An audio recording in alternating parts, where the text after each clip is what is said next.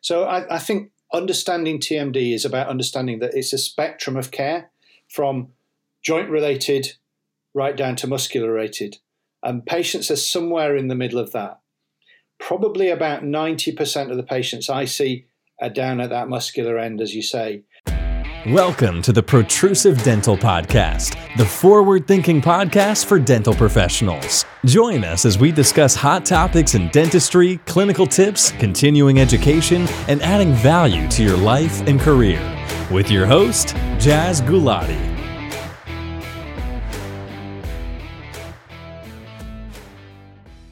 What happens to our TMD patients when conservative care fails? Like, you've done your patient education, you've given them the best occlusal appliance, you've worked alongside your TMJ physiotherapist, you've been through exercises, and you've even counseled them about the importance of recognizing awake bruxism, which is a huge player. And all this stuff isn't working. What happens next? Well, depending on your diagnosis, the next step for some patients will be to see a maxillofacial surgeon, but not any old maxillofacial surgeon. You ideally want to send someone who's got interest in TMJ and TMD. So I've got today a private physician, private maxillofacial surgeon in the UK who exclusively treats TMD. So what this guy doesn't know about surgery and TMJ and what happens in the latter parts once conservative care fails, how the referrals managed, when should we refer these patients, which patients are suitable for referral to MaxFax once conservative care fails. Let me give you a clue. If your primary diagnosis is muscular, then you really need to go and exhaust conservative care and the physio. And by the way, most TMDs are of a muscular nature. They're myalgia, they're myofascial pain, and there's no real scope for surgery when it comes to muscles that are upset. That's when we really need to give the best conservative care we can and involve a pain specialist sometimes, potentially Botox, and lots more which we will discuss. Now, if you want to learn more about occlusal appliances, bruxism as a GDP, as a restorative dentist who wants to just not be afraid of doing a TMJ exam when the patient comes in an emergency slot and they're complaining of pain from their jaw, or they got like a facial pain, and you take a step back and you think, whoa, I have no idea what I'm doing here, then I've set up a course just for you. You guys know that my flagship course is Splint Course. So it's www.splintcourse.com. I've just relaunched it. It's got hundreds of very happy delegates all over the world, and we're continually, it's like a little family, little community on Facebook. We have these monthly meetups on Zoom, but the entire course is online, on demand.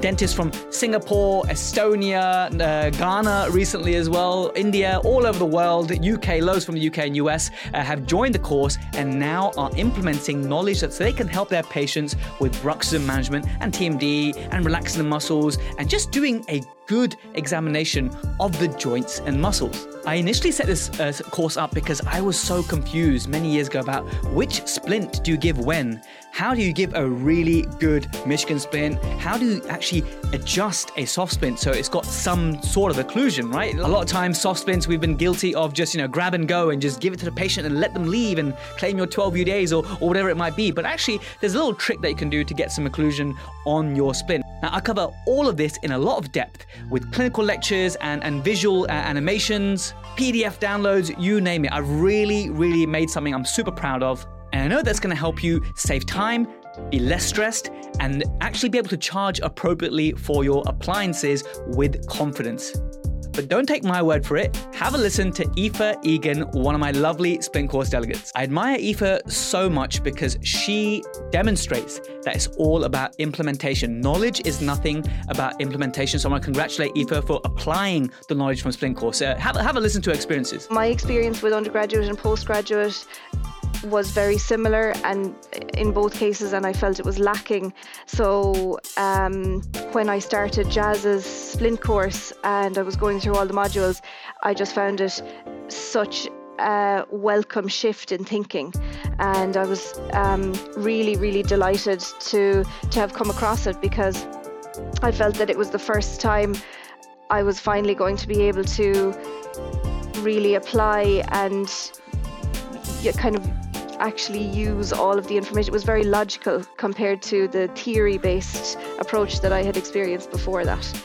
So I started this course in December, I think, and so I kind of got through all of the information by about, I think, the end of January. And then, as it happened, I was coming back from maternity leave at that stage. So in the last 6 weeks or so, I've applied so much of the principles from Jazz's course already, and it's just been great. You know, just immediately my diagnosis has been better. Even something as simple as, you know, before I had always just written, like, you know, as part of my notes, extra-oral examination, TMJ, and then a note about it. But now I actually understand what it means if there's a click, or, you know, I just have found my notes are more detailed, and I'm not just kind of noting it and then doing nothing about it, but I'm actually kind of acting on my diagnosis a little bit more. Sorry. Okay. All right. I just hope Jazz hears this now. Ladies, I heard you loud and clear. I love to hear that. That's fantastic. Thank you so much, Aoife. Now, the biggest excuse I hear from colleagues, they message me and tell me all the time, Jazz, I'd love to do your course, but I don't have the time. I can't find time in my busy life to sit in front of a laptop and watch these videos. As fascinating and engaging as you make it, Jazz, I don't have the time. But you've made the time to listen to this podcast. And I realized this afterwards when some of my delegates were not making as much progress. I want you to do well. I want you to make progress. So then I decided to make the course as a podcast as well, because I know a lot of people can, while they're commuting, make time for education. And therefore now a new feature of the course is that you can download the MP3s of the modules and listen while you drive or on the train or chopping your onions or whatever, and you gain most of the knowledge like that. You reference it with some of the videos, you have the course ebook and all the PDF forms, and gives you a new way of learning through the medium of podcast. So if that's right up your street, head on over to splintcourse.com and enroll today. Before we join Professor Andrew Sidebottom, the maxillofacial surgeon we'll be talking to today, I've got your protrusive dental pearl. And this is a video I posted on the protrusive dental community. So if you're not part of the protrusive dental community on Facebook, search it up, join. It's a lovely little community, very helpful. I'm proud of it. One of my colleagues, Maria, posted a case whereby she gave full coverage appliance, upper and lower, full coverage, like a retainer and a full coverage upper appliance to a patient, and she developed an anterior open bite. And so this happens, right? So it's not just the small appliances and over eruption and that kind of stuff, and I've talked about it before, but a patient now has an AOB. So inspired by that problem, I saw it as an opportunity to make an educational video. It's an 8-minute video I made to walk you through with a patient, live patient there, exactly how to screen which patients are at risk for getting a bite change or an AOB after an occlusal appliance, and how you can minimize that risk. So it's a free 8-minute video you can watch. I pinned it to the top as like a featured content on the protrusive dental community, so you can check that out as your protrusive dental pearl.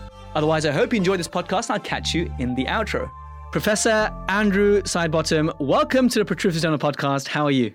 I'm good, thanks. Jazz, how are you? I'm great. I literally just came back from Porto on holiday. We took 16 dentists to learn vertical preparations with George Andre Cardoso in Portugal, which was amazing. I'm feeling a little bit tired. I've got a few ulcers. I've lost my voice a little bit, typical. But hey, I'm good. I heard about your weekend before we hit recording, very family orientated, which was nice. Like, how do MaxFax people, how do you get time to have a life? Serious question. Like, you guys must be so busy. How do you manage it? So, I mean, I think I stepped down from my NHS work 18 months ago and just do private work now, which has given me an extra day a week. But yeah, it was chaos before, and doing a 1 in 4 on call was hard work.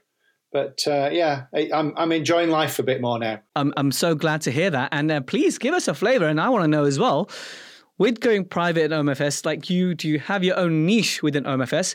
And what are the type of surgeries that you have niched into? Okay, so as an NHS consultant for 20 years, I developed a practice in TMD and facial deformity. I became one of the go-to people for TMJ problems from other OMFS around the UK and Europe. And the facial deformity side of it fits in nicely. In addition, all of us kind of do wisdom teeth and dental alveolar work as well. And I still love doing the basic dental alveolar surgery. I just like getting my hands wet. So that's great doing that. And so my private work, probably about 60% is TMD based, and then 40% is general MaxFac and facial cosmetic surgery. I'm so excited to have the chat. Now that you told me the background in terms of how much work you do with TMD, it's right up my street. I'm sure I'm going to learn so much from you, and we are all asked. You've got a platform of GDPs here all over the world who tend to listen to Protrusive Dental podcasts because they're a little bit geeky. They want a little bit more. They like the nitty-gritty details, and they have an interest in some way in occlusion or TMD, or that's why they started listening to it. That's why they clicked on to this episode. So let's scratch that itch for so many listening. So first just tell us where you work. Tell us where you work and how did you get into that niche of TMD? Because most dentists I speak to want to stay as far away from it as possible. And I think that's true of most Max Fax surgeons as well. Yes. How did I get into it? I kind of got into it almost not quite by default, but at dental school I went to a very interesting lecture by a chap called Richard Juniper, who at the time was a consultant in Oxford and specialised in TMJ, and I was really intrigued by his kind of anatomical understanding of how the joint works and the relationship of the lateral pterygoid to the disc and the head of the condyle. And then went off to do my SHO jobs, ended up in Birmingham with a chap called Bernie Speculand, who was one of the first guys in the UK doing TMJ replacement and TMJ surgeries. Liverpool, as a senior SHO, none of the consultants was interested in TMD. So I got dumped with all of that work by the seniors and thought I ought to start learning about it. Went back to med school, married an orthopedic surgeon, and by default, therefore, you've got to know a little bit about joints. And went through, did my higher surgical training in Liverpool with a guy called John Cooper, who again was interested in TMD, and came to Nottingham, and just that was part of one of my areas of interest, along with facial deformity, craniofacial surgery, and just developed the TMJ stuff along those lines and set up a specialist clinic literally in my first week in 2001 as a Max Fax surgeon in Nottingham. And having the time to spend with the patients at the first visit when they get referred to secondary care is the key to management of these patients. It's spending time with them. That is brilliant. I love your story and how one stemmed from another, and the fact that you married an orthopedic surgeon, I think gives you an edge for sure. It totally gives you an edge. I love that. The kind of themes we're exploring today, if we were to achieve two things from this episode, is one, to gain an insight of what happens when us dentists have really exhausted conservative care and they come to you, and what are the types of diagnoses that lend themselves to a better prognosis? What kind of surgeries do you do? I mean, in this short time, we can only cover so much. I know you're coming to visit us on the live Splint course, which I'm really excited for you to meet the delegates who have taken a real interest in the conservative management TMD. So really excited to see you in May and June for that. But the first question is, what do you think, what is the level of care that you want general dentists to have carried out before that patient is referred to you? Because, and please do tell me what percentage of referrals that come to you, you sort of bounce back and say, actually, there's no indication for surgery. And then do you sometimes just take over and do the job that perhaps you feel that our colleagues should have done? Yeah. So one of my roles at the moment is as the East Midlands advisor for NHS England. Oral surgery. So I'm the MCN lead for oral surgery. And one of the things that we've done is send out a missive to all the dentists in the region about what they should be doing for patients in primary care for the initial management of TMD. The guys in Derby audited the referrals before and after that and found very little change in practice, and that round about 80% of patients hadn't had a basic rest anti-inflammatories bite splint protocol before they came into hospital. The Royal College of Surgeons guide suggests that patients should have a 6 months of conservative treatment prior to referral in. I don't agree with that. I think that misses some of the patients that will benefit from early surgery, particularly younger patients with an acute severe restriction of opening. So I think a basic rest, anti-inflammatories, reassurance that the majority of patients, even that we see in secondary care, don't go on to need surgery, and reassurance that clicking is something which about a third of the population have anyway, and most people with clicking don't get problems, so don't worry about the noises that are coming from your joint. We don't worry about noises in our knees and hips and shoulders, so we shouldn't worry as much about TMJ noises as some people stress. and basically to just give that reassurance that, that the biggest thing I would advise everyone not to say is never tell a patient they've got arthritis.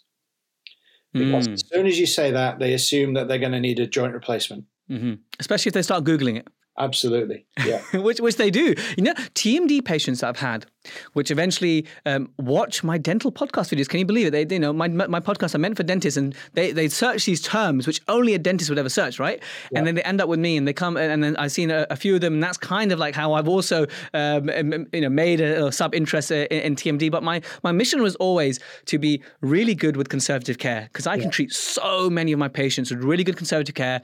And one thing maybe we'll touch on is giving an occlusal appliance with intent based on diagnosis, and with that comes, one important consideration that yes, you shouldn't say arthritis and stuff to a patient because they're worried, but loads of these patients, their diagnosis is in the muscular region. Yeah. And correct me if I'm wrong, but they don't. There's going to be no indication for surgery for something that's muscular and that needs rest. So just please expand on what percentage of referrals that you get are perhaps muscular and they're not, osteoarthritic or intracapsular, that you feel as though, hang on a minute, we need to just go back and break things down, go back to basics and apply conservative care. Yeah.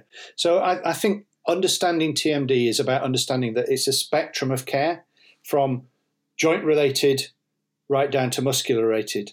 And patients are somewhere in the middle of that. Probably about 90% of the patients I see are down at that muscular end, as you say. So of the patients that get referred to us in secondary care, around about the easiest thing to think of with TMD management in secondary care, which I tell all my trainees, is it's an 80% disease. So 80% of the patients we see in secondary care get better with conservative measures. 80% of patients who go on to have arthroscopy get better with that.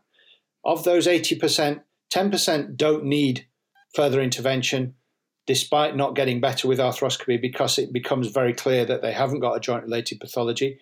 Of the remaining 10% that go on to open surgery, 80% of those get better. And of those that don't, when they've got significant pathology in the joint that go on to joint replacement, you look at that, and of those 100 patients who have come in initially to secondary care, probably one will go on to open surgery and about 0.1 will go on to need a joint replacement. So very few. So as a surgeon, max fac surgeons aren't interested in it, because you don't operate on the majority of your patients. That's an interesting take, actually. If it was more surgical led, maybe Max Facs would have more of an interest in it. But we agree that there's so much general dentists can do with good conservative care. Perhaps teaming up with a local physiotherapist and following a hierarchy of things. We're both well acquainted with Karina Panchal, who again will also be there in the dates in May and June on the live version. So it will be great to actually put our heads together and see how can we help our GDPs give better conservative care, and that's essentially what it's about. And with that, Prof, I want you to say, there's a rule that one of my mentors taught me, PDQ. And just as you said, with the clicking, and lots of patients get concerned and worried, and you need to just reassure them, and clicking is normal. PDQ. So it's only really an issue in any real diagnoses within TMD, which is an umbrella term, if it gives a patient pain, if it PD means, dysfunction. Okay, so they're not able to chew properly, or quality of life. If it doesn't satisfy any of those three, then really there's no reason to actually intervene at all, not even with conservative care, really, if it's not giving any of those. Yeah. When any of those three happen, then of course, conservative care. And if that fails, which 20% of the time it may do, but to be fair, I think if we only had a group of patients who had muscular symptoms only, and you gave them really good conservative care, and we can get into a heated debate maybe, but not just give them a soft splint. Okay, we can talk about that towards the end. Then I think we will go beyond 80%. And some of the literature says that, but the general literature, 70 to 90% of patients will get better. Even just without an appliance, just giving them some advice and rest, a physio, no appliance, will do well. And we know that. What are the kind of cases that you think dentists should, and it's really interesting you mentioned, should be referring to you without conservative care first, because you feel as though, okay, this patient is just going to be worse off in 6 months with conservative care, and they actually need early surgical intervention. Can you describe those type of cases? Yeah. So or the diagnoses. So Are you enjoying the Protrusive Dental Podcast? Well, allow me to deliver you even more value. You can now download the iOS or Play Store app for free. Just search Protrusive on your app platform. Now, if you're a true Protruserati and you want to support the podcast, you want to claim CPD for all the listening and watching that you do, you want to get access to exclusive clinical walkthrough videos to make dentistry tangible, as well as a premium newsletter, access to the Protrusive Vault, and the ability to download all the clinical videos and podcast videos so you can view them offline later, you can get all of that for less than $15 tax-deductible dollars per month. So what are you waiting for? Download the Protrusive app now on iOS or Android for absolutely nothing. We worked so hard on this, the Protrusive team, and I know you're just going to love it. Now back to the main episode. It's a term that I'd be amazed if any of your listeners had come across, which is called anchored disc phenomenon. And basically what that is with repeated compression of the joint, and one of the things that we're increasingly aware of is that TMD is related to repeated compression, microtrauma of the joint from clenching or grinding, usually clenching rather than grinding. And to put it in a simple term, they squeeze out the fluid of the joint. So if you wash out the engine oil, the engine seizes. And what happens with the joint is that you lose the glide component. So your initial rotation of about 2.5 centimeters in the lower joint space continues. The upper joint space loses its viscosity, it loses its lubrication and sticks. And so the disc is stuck against the fossa. You don't get the glide, so they stick at round about 25 millimeters. And anyone with that onset suddenly, so they're getting on fine, suddenly they come in, I can only open my mouth 2 fingers or less, needs urgent referral, because those are the ones that do extremely well with an early washout, an early arthrocentesis, and do extremely badly if you delay and delay and delay. So those patients who are delayed beyond 1 year, their outcomes are about 50% success, whereas those that are treated within 3 months, you're looking at about 95% success. Wow. I mean, and these patients are different from that patient in their 40s or 50s who's always had clicking, and then sometimes they get the lock, which they can fix, and then eventually they get down to 2 fingers. And we suspect a disc displacement without reduction. So the disc is not able to come back on the condyle. The condyle cannot translate as well. And that's a different beast to the kind where they get, like you described, more sudden. And that makes sense. Now, when it comes to patients who have intracapsular disorders and they have that disc displacement, so the locked jaw, the closed lock, and the jaw deviates to or deflects to one side even, and they cannot open, they're in pain, acute pain. Where do you see the success in conservative care in there? Because this is where I give reduced prognosis to my patients. I can still help a lot of patients. And actually, funnily enough, soft splint with the bite raising can help those patients to recapture and then various things. But the longer that's happened, the worse prognosis. Is there any evidence that early surgical intervention in those kind of cases can help? Or what would you advise general dentists to do in those acute disc displacements without reduction? Yeah. So I think a lot of this is dependent on understanding the basic kind of pathophysiology of what's going on. So what you've got with disc displacement is that you've got compression of the joint. And if you compress the joint often enough, it starts getting thin and the retrodiscal tissues stretch and then the disc slips forward. So when you open, you go past the back end of the disc and then you get the click as it relocates in position.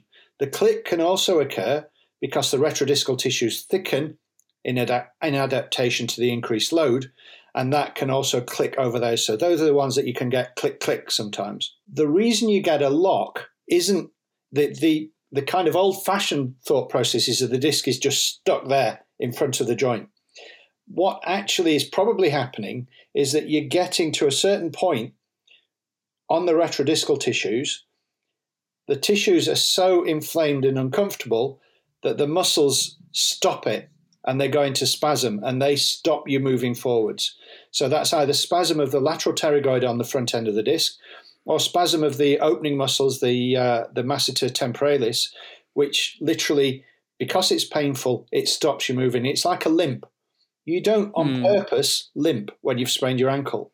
And it's the same with your TMJ. Your body knows that it's going to be painful and it suddenly says, I'm not going to move there. and then your jaw deviates over towards the side where the pathology is, and you get that restricted opening. So trying to release the muscle spasm, trying to offload the joint with your splint is going to help that patient in the initial phases. And probably you will get significant number of those patients improved with good splint therapy, good rest, and avoidance of that whilst you're waiting for a referral onwards. But yeah, don't hesitate to get the splint in there and kind of offload the joint, really. Do you think that kind of patient should be also going down the conservative care for 6 months before referring to someone like you, perhaps? Or is that warrant a referral to you to start also being involved in that patient's care? So I think the problem you've got in MaxFac is that there's only about a dozen of me around the country. And there are about 300 odd maxillofacial surgeons who aren't comfortable providing early arthroscopy, arthrocentesis. And therefore, what will happen is that they'll get referred in. The patient will be seen by often a junior member of staff who will say, oh, yeah, these need conservative treatment. Oh, well, they've been having conservative treatment. Oh, let's give it a bit longer. And they get delayed in the system. So it's about knowing who to work with as much as how to get that process going. And I'm not being demeaning to my colleagues. Some of them are brilliant cancer surgeons and what have you, and I wouldn't want to touch that side of things. But similarly, it's an awareness that you've got your own limitations of what you're comfortable with, then it's probably worth referring into somebody who does have, and most regions will have one or two surgeons who have an interest in TMD management. And it's really about finding out who that is in your area and working with them to kind of get those patients referred into their clinic. At the moment in the NHS, it's a disaster regardless, because I don't know what it's like for you guys down there, but at the moment for a routine referral in East Midlands, it's like 40 weeks wait. Something similar. TMD will be a routine referral. So, you'll have a 40-week wait. And by that stage, they've missed the boat. Agreed. And this, like I said, similar here. And just on the idea of finding someone who's local to you who can assist you as a general dentist with those complex intracapsular lock that's acute. But I think we still need to apply conservative care. That might be just a little bit different. And we'll talk about that when you come to the live courses, obviously. And that may help patients a lot while they wait, especially if you get that lateral pterygoid to calm down. If you get that lateral pterygoid to calm down, a lot of those cases will get better. And just like you said at the beginning, everything's a spectrum. There's no purely intracapsular, probably less purely intracapsular. There's always a degree of muscular involvement as well. And one of my favorite analogies for the relationship between the condyle and the disc is that the disc is like a bar of soap, and with the compression, that bar of soap can slip. And obviously, that's a very simplified way of thinking about it. There's lots more anatomical changes that can happen, but essentially, yes, when someone gets restricted opening and you suspect a disc displacement without reduction, my inkling is to help out, but I'm also thinking about imaging. So let's talk a little bit about imaging of those patients who either conservative care has failed, good conservative care has failed, or they have disc displacement without reduction. Before even surgery, what kind of imaging are you providing for these patients? So I'm probably a little controversial in my views on imaging. I very rarely will get an MRI. The reason being that the MRI scanners we have in this country, first of all, the majority are 1.5 Tesla. And so the views aren't that great. The radiologists are few and far between who are good at interpreting them. And when you look at the best series in the world, from the likes of the 9th People's Hospital, Qi Yang's unit in China, even there, the accuracy of diagnosing a disc tear is about 50%. And so if you base your surgical intervention on your MRI, 50% of the time you're going to be wrong. An audit that we've done, and Nad Saeed has similarly done a similar audit in Oxford, and colleagues in America have audited their practice. When you do an arthroscopy and you find a disc tear, a lot of colleagues would say, oh, you need to take the disc out. My feeling is, and based on an audit of 115 patients that we've presented but haven't published yet, 50% of them get better with a disc tear. And that's mid-zone disc tear, which can't heal itself because it's avascular. So if you then said, okay, well, I'm going to base a surgical discectomy on an MRI scan, 50% of the time it's got the diagnosis wrong, and 50% of the time you'd have got better with just an arthroscopy. So, 75% of your patients, you've taken a disc out unnecessarily. And that sort of data correlates with a couple of studies in the literature from Sweden. A chap called Anders Holmlund did a lot of work on discectomy and found that following arthroscopy, if you did a discectomy, about 50% of patients got better. Whereas if you didn't do a discectomy, if you didn't do arthroscopy, 80%, 85% of patients get better with a discectomy. So that means 35% of patients probably would have got better with arthroscopy alone. So it kind of correlates with all that. So, that's why I'm not a huge believer in MRI. MRI, in theory, if you take a good history and do a good clinical examination, the MRI will only confirm what you clinically know. I'm glad we're on the same viewpoint, actually, because I find as a GDP who's got an interest in this, difficult for my patients to accept having an MRI and going to London to have it. There's a few people I know who do it, but they're few and far between. And a lot of time with my history and knowledge of anatomy, you can suss out the diagnosis. So I agree with you on that. I'm sure there'll be times where something's just not quite right, and you would need to take some form of imaging. I recently had one of my delegates on a splint course in our Facebook group. He posted a case where acute pain on the right, limited opening with a deflection. So we were discussing, okay, we suspect disc displacement without reduction on the right side, but it's quite sudden onset. Can we explore? So he referred on, and they did take an image. Now I'll have to check, I'll put this in the show notes, exactly what type of imaging it was, because I don't want to get it wrong. We know that MRIs are good for looking at the disc and soft tissues. We know that CBCTs are better for hard tissues, but they did diagnose a right side condylar fracture, which was fascinating, and they were surprised in the report that they wrote. So yeah, those kind of things, when something's really unusual, then I'm sure you guys would do that. But for many cases, it may not change your management. Is that fair to say that with your differential diagnosis of that imaging, it may not change your management with the presence of an MRI? I think the other thing that you need to understand about an MRI, if you've ever had an MRI, you will understand. For my shoulder, I have, yes. Yeah. So it takes about 30 minutes. Yeah. How do you lie still for 30 minutes with your jaw? And then you're trying to open a jaw into a bite block, which is an unnatural movement. You're not going to move past a point that might be painful. So if you had a painful click, you're going to stop before you get the pain, because you're not going to hold your mouth for 3 minutes with that pain in that painful position. So you will often get an overdiagnosis of limited disc reduction from the MRI, not because the radiologist has got it wrong, but because of the unnatural surroundings that you have with an MRI. And everyone that says, oh, well, you get a dynamic MRI. A dynamic MRI doesn't show a joint moving like that. It shows a joint in that position for 3 minutes, then that position for 3 minutes, then that position for 3 minutes. And then they combine it to make it look as though it's moving.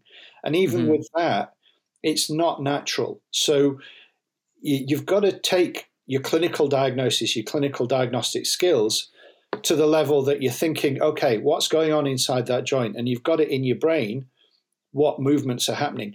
And then you can use your MRI to confirm that. So one classic, I remember, I got asked to go over and treat a Saudi in Saudi Arabia. And this girl was the daughter of the hospital owner, multi-billionaire. And the MRI showed an anchored disc. The MRI showed a disc displacement without reduction. And they said, oh, I think she needs a discectomy. And they'd had various people say that. I said, okay, well, no, we're going to do an arthroscopy. So I did an arthroscopy. On table, mouth opening went from 20 to 44 millimeters. Post-op, 3 months, mouth opening 44 millimeters, pain-free, disc relocated on the MRI. That's an anchored disc phenomenon. But what the scan had shown is that the disc was stuck in front of the joint. So you've got to listen to what the patient's saying, listen to your experience and work through that and think, okay, what could be causing this? And the anchored disc phenomenon it tends to be under 30s. So always beware of these younger patients with an acute severe restriction. Yeah, the majority of kind of teenagers, it's myofascial pain. Been caught out a few times with new diagnosis of rheumatoid arthritis or inflammatory arthritis. a few others that you get this acute severe anchor disc phenomenon. But a lot of patients under 30, it's muscular, but those acute severe restrictions, it's going to be an anchor disc before it's going to be a disc displacement without reduction. Well, that's a really great insight. And just to add to an MRI study that was done, and I'll put the exact reference in the show notes. You're probably familiar with the study where they had symptomatic patients and they took an MRI, but they had asymptomatic patients and they took an MRI of the joints. And they found that a quarter to a third of these asymptomatic group have a disc displacement with reduction and had pathology. And then about a third of the patients with symptoms had no pathology on the MRI.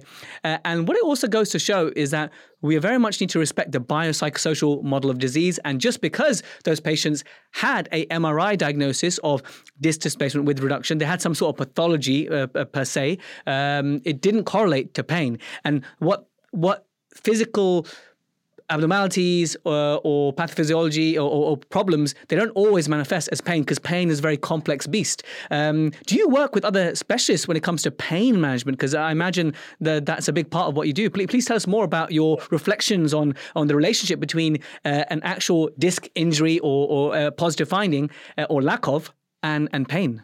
Yeah. So I think the first link you were saying about working with a physiotherapist, the more treatments I've carried out, the more I've worked with physiotherapists. So I've got now about 6 or 7 physios that I work with around the country. All of them are pretty much specialist TMJ physios. You can access them through the acptmd.com website. And Krina, who is on the course, is one of those, and I work very closely with Krina. I've got 3 around Nottingham that I work with, 1 now in Lincolnshire, a couple in Sheffield, and 1 other in London. So these guys are fantastic. And they're also good at emailing you back and saying, Andrew, I've done what I can. Please, can you put a bit of Botox into this muscle? Because I think that's something which is very good at breaking the cycle. The other thing with Botox is that it's very badly taught to dentists by and large. So it's injected too superficially, it's injected in the wrong places, it risks damage to the zygomaticus muscle, which runs from the front of the zygoma to the corner of the mouth. Because one of the areas of major muscle spasm is the upper anterior masseter, just here. And if you try to inject that, it will leak into the zygomaticus, which is just next to it, and you'll end up with a patient that can't smile for 4 months. And so they won't thank you for that. So when you're injecting with Botox, you've got to find where your muscle spasm is. And what I say to all of my juniors is, muscle spasm, teaching patients where muscle spasm is, you get them to feel the muscle firmly. And if they can feel a speed bump, they go over the muscle spasm and it's uncomfortable. And that is one of the keys to where the physio works, is massaging that area of speed bump and running your finger over that speed bump for a minute 4 times a day. It stretches the muscle, it helps to improve the blood supply, and it releases endorphins so that they get pain relief. Similarly, you look at muscle relaxant medications, low-dose tricyclic meds, which a number of my colleagues are very quick to jump patients onto those meds. I think you've got to look at less invasive ways of doing it first. They are quite difficult drugs to manage. And if you're not used to using them, then really they should be managed by either the GP, who are quite used to using them for a lot of things now, or a pain specialist. And I will try either low-dose amitriptyline, nortriptyline, or gabapentin, pregabalin. And if those aren't working at that stage, I send them to my pain management team. And I have about 3 pain management consultants that I work with that are very used to what I do. And similarly, they bounce patients back and say, Andy, could you put some Botox in this patient? I think that will help, in addition to what we're doing in the medical management side of things. I think it's very easy to just fob patients off with muscle relaxant meds when actually they need a more holistic approach to management. And with your pain management team, as well as cognitive behavioral therapy, what other modes of sort of intervention are available from the pain management side? So I think you've got to consider with these patients. In a lot of my lectures, I draw 3 circles interlinked, and there's internal derangement, there's osteoarthritis, and there's myofascial pain, and then there's a double arrow feeding into all of that saying psychology. Because if a patient has anxiety or depression, they're more likely to clench and they're more likely to feel pain. If a patient has pain, they're more likely to become anxious, depressed, and clench their teeth. So it's a two-way cycle that you've got to look at. So there's the occasional patients. I treat 2 consultant psychiatrists. It's always interesting having that feedback with them about, you do realize that you need to see psychological management techniques and saying, yeah, we do these things and blah, blah, blah. But yes, you've got to interact with psychologists, with CBT therapists, with psychiatrists on occasion. And Kathy Fan from King's produced a very nice paper where they have developed a tool which works out all the patients that come into their TMD clinic get put onto this tool, and it says this patient is high risk of anxiety, high risk of depression, and then they link in with their psychiatric team to manage that side of the problem as well. And then on top of all that, you've got the medical problems. So you've got the fibromyalgias, the inflammatory arthritis, which you're linking in with the rheumatologists. So over the 20 years of working, I worked with more and more colleagues, and more colleagues worked with me. And it was a beautiful working relationship in the end. I'm sorry I left it. And that's what it's all about, multidisciplinary care. So definitely what it's all about. And I'll put a reference again to the OPERA study, which talks all about all those other comorbidities. And I'll put that in the link as well, because we discussed that with an episode of Krina a long while ago. So we've talked a little bit about the kinds of cases that should be seen a little bit sooner, the importance of conservative care, and you gave us some success rates. I love the 80-80-80 sort of rule, if you have. Pareto principle comes to mind. When you talk about arthroscopy, please describe to the general dentist, what is an arthroscopic procedure when it regards to TMD? What are you actually doing? And what is the sort of prognostic features? What are the features that will suggest, okay, this patient has a good prognosis or a bad prognosis from an arthroscopy? Okay, so arthroscopy is usually carried out under general anaesthetic. Patients don't need antibiotic prophylaxis. Orthopedic surgeons have not been using antibiotics for years and years and years for knee arthroscopies. The scopes we use, by and large, are 1.9 millimeter diameter and 30-degree angled. The scope I use now is a disposable 1.2 millimeter end-on viewing scope called an on-point. It's smaller. It's easier to get into the joint. It theoretically causes less damage, but the risk is that sometimes you don't quite get into the anterior recess. The majority of pathology you see on arthroscopy is in the posterior portion or the mid-zone of the disc. Arthroscopy, realistically, unless you've got a disc tear, you're only going to see the upper joint space. So you will miss lower joint space pathology. But you basically distend the joint, you then put in the telescope, and then you look around the joint and you try and work out what's going on. The commonest thing you'll see is that there's folding of the retrodiscal tissues because they're stretched. And so when you open the mouth, you'll see this kind of little wave formation flatten out as you move the scope through the joint. And then the next thing you're going to see is there any inflammation on that tissue? Does it creep up onto the avascular disc, which is called creeping synovitis? And is there a hole in the disc? And you'll see that a chronic tear has a nice rounded edge. An acute tear is a bit more jagged, and probably an acute tear is more likely to heal and the patient get better than a chronic tear. Because what happens with a chronic tear is you get adaptation. What we're doing as surgeons is facilitating the patient to get better. So if you like, we're helping God to get them better. We're not God. I know they say, what's the difference between God and a surgeon? God doesn't think he's a surgeon.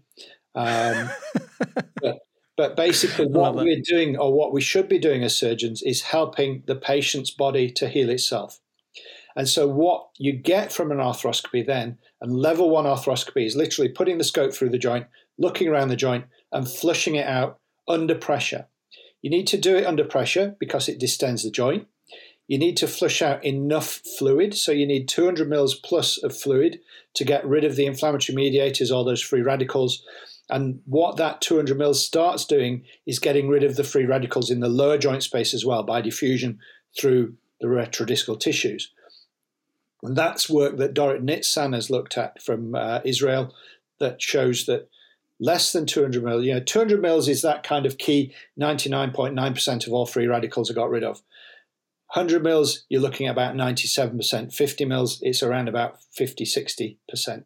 So you really need to be flushing through a lot of fluid. The pressure distends the joint and breaks down adhesions in the joint that are forming. And it also, what you see with an anchored disc is like little fibrillations where the joint surfaces have been stuck together and then pulled apart. And the way you can imagine that is if you put two surfaces of glass together with a thin layer of fluid and then you pull it apart, you can see those little strands forming. So that's what you would see with an anchored disc phenomenon. Level 2 arthroscopy, and there's realistically only one person in the UK that does this frequently, is putting a separate scope in and taking biopsies and freeing up tissues. Level 3 is putting 3 bits in and hoiking the disc back. Now, state that there is no good evidence that level 2 and level 3 give an added advantage over level 1 is categorically in the literature. There is no evidence that added procedures arthroscopically give any advantage. There is likewise no evidence that open disc plication, pulling the disc back into position, gives a long-term relief of symptoms over and above dealing with any other pathology in the joint. So disc plication in the 70s and 80s was a common procedure. What happened was that 5-6 years later, the patient got clicking again. You did another disc plication. 5-6 years later, it comes back again. By that stage, the fact that you've opened the joint 2 or 3 times, you've got a degenerate joint. And so disc plication went out largely as a procedure through the 90s. There's still people who will do it regularly and state they get good outcomes from it. My own view is that I do it probably about 5% of my cases, I'll do a disc plication. This is with open surgery. Of those, only about 50% of them get better. Whereas everything else I do, which is deal with, if there's damage to the eminence, if there's damage to the disc, if there's damage to the condyle, I'll deal with all of those at the same time. My success rate with doing that is 80%, bizarrely. As opposed to if you just do an eminectomy, your success rate's about 60%. If you just do a discectomy, your success rate's about 60%. So if you address all the pathology in the joint with open surgery, then you'll get a better success rate. But if you do a disc plication, you probably won't. And it possibly is because you've got the diagnosis wrong. I mean, that's I'm sure there must be, like there is with a dentist, difference in opinions amongst all surgeons. Yeah. And this is where we need more evidence in our profession to know about these long-term success rates, but a very good insight. Now, when it comes to arthroscopy, as you mentioned, and then you place fluid inside to distend the joint, is that then classified as an arthrocentesis? So, i.e., arthroscopy is the exploration. Is arthrocentesis a fair term to say that that's the flushing of the joint? Yeah, so arthrocentesis, by definition, is putting 2 needles into a joint, and that can be 1 needle with 2 lumens, but 2 needles into a joint and flushing the joint through under pressure with a volume of fluid. Arthroscopy is exactly the same type of that, but one of those needles is an arthroscope. Got it. And those patients who have a acute disc displacement without reduction, who maybe is in their 40s or 50s and conservative care is not working, they've come to you. Is arthrocentesis or arthroscopy the next step for those patients largely? And then if so, is it again an 80% success rate to unlock them? Yeah. So when I've looked at my outcomes, I've got now a series of round about 2,500 patients where I've got the prospective data of. And even when you look at that group and you classify them according to Wilks stage, and Wilks is still it's the only classification system we have, but it's controversial, there doesn't seem to be a very clear correlation statistically that a patient with a Wilks 5, which is a severely damaged joint or deranged joint, does significantly better or worse than a patient with a Wilks 2. The trend is that Wilks 2 does better than Wilks 5. But Wilks 5 is like a disc tear. And so 50% of my patients with a disc tear get better. Whereas if they don't have a disc tear, and this is, again, a study which we've looked at 596 arthroscopies, the risk of, or the success, if you've got disc pathology, means that about 9% went on to needing open surgery, whereas if there was no disc pathology, it's about 2%. That I'm going to have to boil that down again and look at all these percentages, because they're very fascinating, because essentially it's about helping our patients. And I think the first port of call is to get them the right help with you or someone who's experienced with that. And then these micro sort of diagnoses that are made with surgical interventions, it's about getting the right treatment, because I'm sure, like you said, every surgery is unique that you do, and every patient is unique, and you'll not just do one thing, you'll address all the things in there. That's why I was thinking in my head, okay, these percentages as a general dentist. I mean, if you don't mind me asking, and this could be off the record if you want me to, as and when we send patients to colleagues like yourselves who are very experienced in this, and this is exactly what we want. I think we want to be able to send, in my group of hundreds of delegates, right, we are desperate for people who can help with this at the next level when conservative care has failed, because my group of dentists are really good at conservative care. So I'm actually really glad to have found you as someone to recommend who has experience in this. What are the kind of things that we say to our patients in terms of budgeting and fees? Because, this is something that, with NHS is massive waiting lists and whatnot, and you don't know who you're going to get. I'd love for them to be seen by you for my more complex cases who conservative care has failed. Because I want to set my patient up, I don't want them to come to you and say, I can't afford this. How does it work with insurance as you charge, and what are the kind of fee structures? So most of the private healthcare insurance companies cover all of the stuff to do with TMD.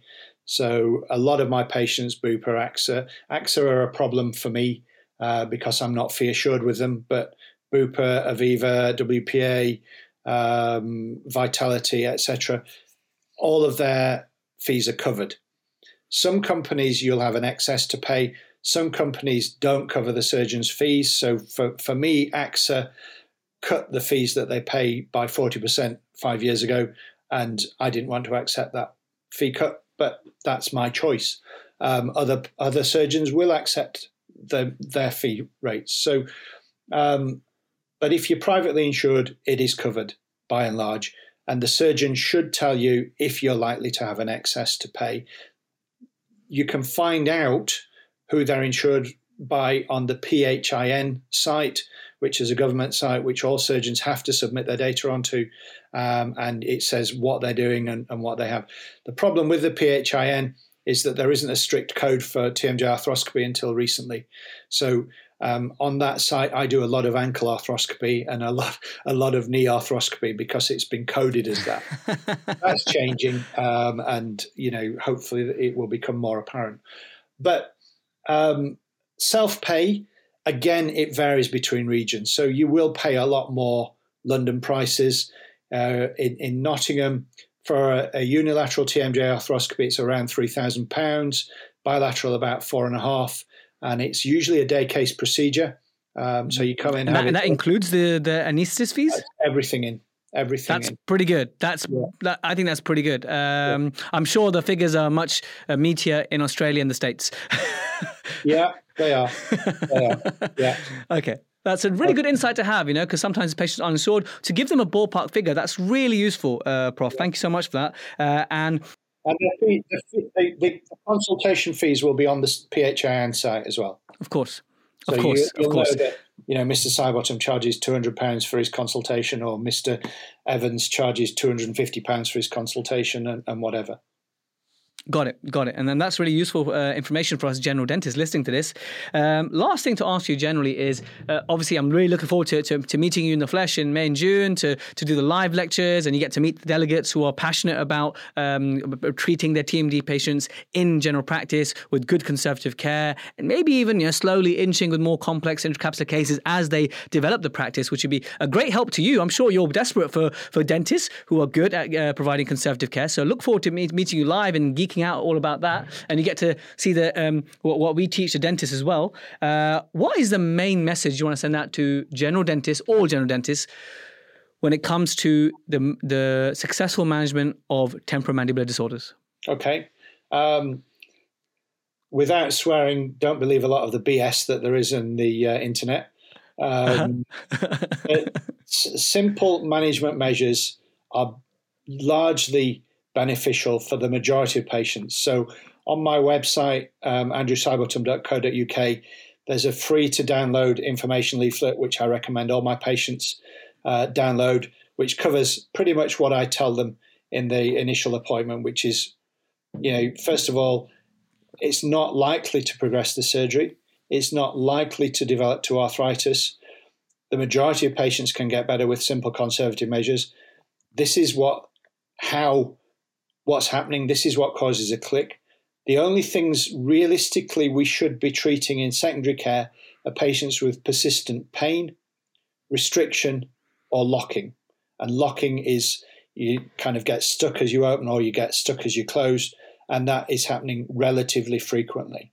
So I wouldn't tackle anyone with just a clicky joint. I don't want to know. They should just be told, yeah, you've got a clicky joint. That's fine. So if 30% of the population, the vast majority of people don't develop problems with that. But you are slightly more prone to develop problems because of it. But just because you've got it doesn't mean that you're going to have problems. Yeah, are you more in demand after the pandemic in the sense that do you think there is, because of the stress and the change and the lifestyle changes and the work from home and you name it, do you feel as though in your practice that these are really surfacing now?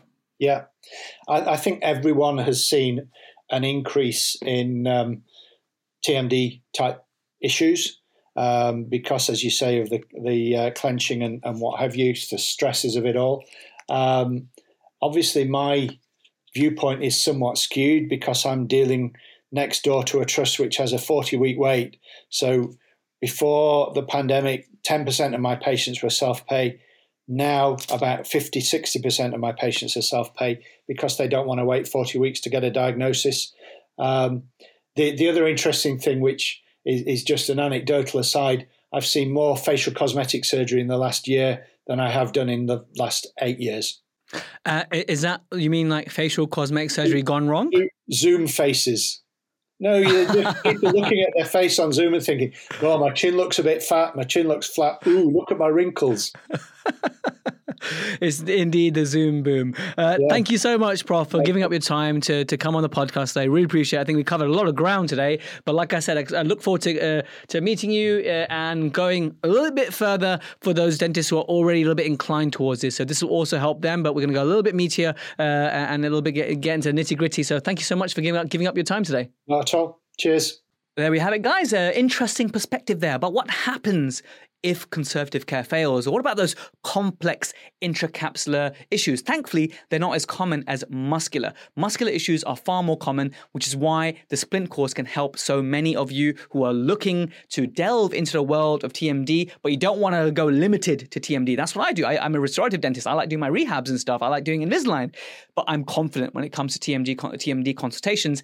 And I refer the really complex ones, which are intracapsular, on because the success rate is lower in those cases. So I'm very good at screening about success and how I can help the majority. And majority's patients just need a bit of TLC, education, physio, and a splint. That's it. Now, if you're looking for a live in-person version of this, it would take like 3 days for it to happen. But if you want a one-day introductory live course, I'll be teaching with Krina Panchal, physiotherapist, at the Dentinal Tubules Congress in October 2022, later this year in Heathrow. So if you want to learn more about that, go to protrusive.co.uk/Congress. That's /Congress. That will take you to a page more about our course, how to do a TMD examination, how to palpate the muscles, how to come up with a differential diagnosis, and how to work alongside your physio, and which occlusal appliances to consider when. That's what we're covering throughout that day. And the Tubules Congress, if you've never been to it, is electrifying. Such a great atmosphere of dentists. The energy is just through the roof. You've got the best educators, you've got the best parties. So wherever you are in the world, if you want to come to Heathrow, London in October, join the Congress.